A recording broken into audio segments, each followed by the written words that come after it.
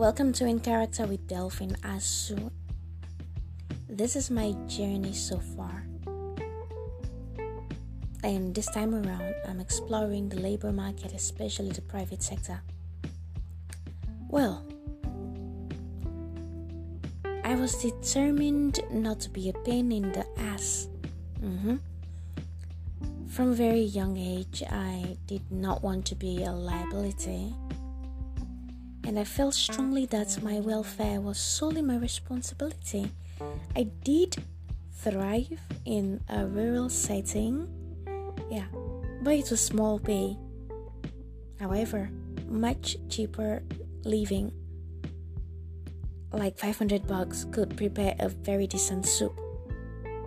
Plus, a sizable fufu. Africans or Nigerians will know what I mean. And chilled sachet water to wash it down. Well, the truth is, the said soup can serve a small household for at least 2 days.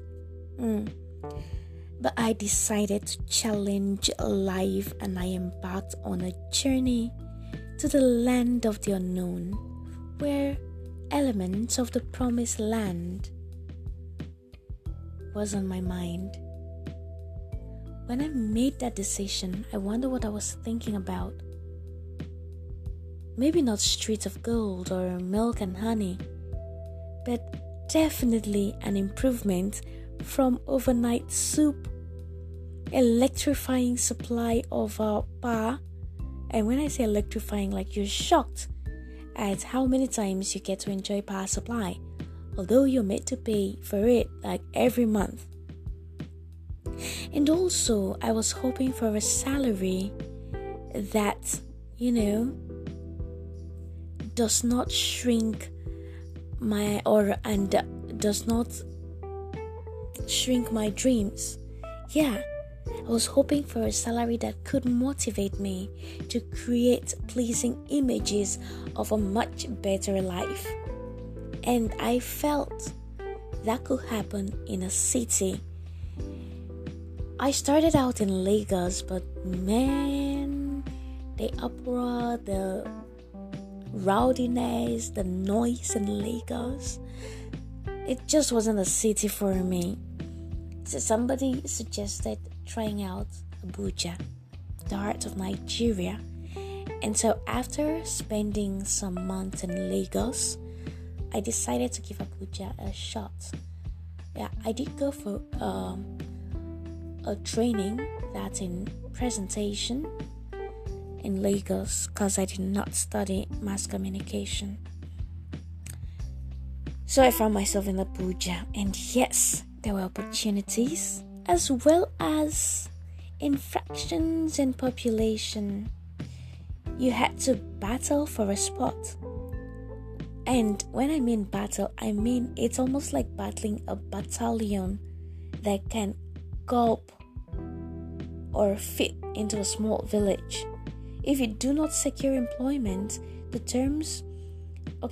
if you do secure employment, that's what I mean. If you do secure employment, that's after all the hustling and going from pillar to post. If you finally do secure employment, the terms of service can leave you wondering if you had just signed over your freedom to a slave master or to a warder, The only difference between you and a prisoner is the attire, You don't get to wear their attire as a prisoner. But trust me, your prison is worse. And that's because even your mind is imprisoned. Imagine when your thoughts are caged. Imagine when you lose yourself in work and you're gradually losing your thoughts to your job as well. You sell the right of your thoughts to your employer. They dominate you in totality. Your job description is suited for a let's say a well-staffed department, an entire department is supposed to be created for your job description. But the wages is commensurate with an employee at an entry level in the civil service, if not worse. And just when you think you're gradually beginning to matter, when you think you're gradually beginning to be somebody important, when you begin to feel that sense of relevance, you realize that you actually do not matter to most employers. You're very dispensable. You are as dispensable as the dispensable plate. Your welfare is nobody's business. At some point, you have to decide if the job is even worth it. Job satisfaction hardly ever crosses your mind, and especially at that initial stage.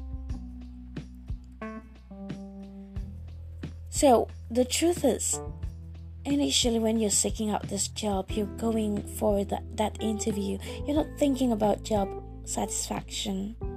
You're not thinking about the role of your job in your life. What role does your job play in your life?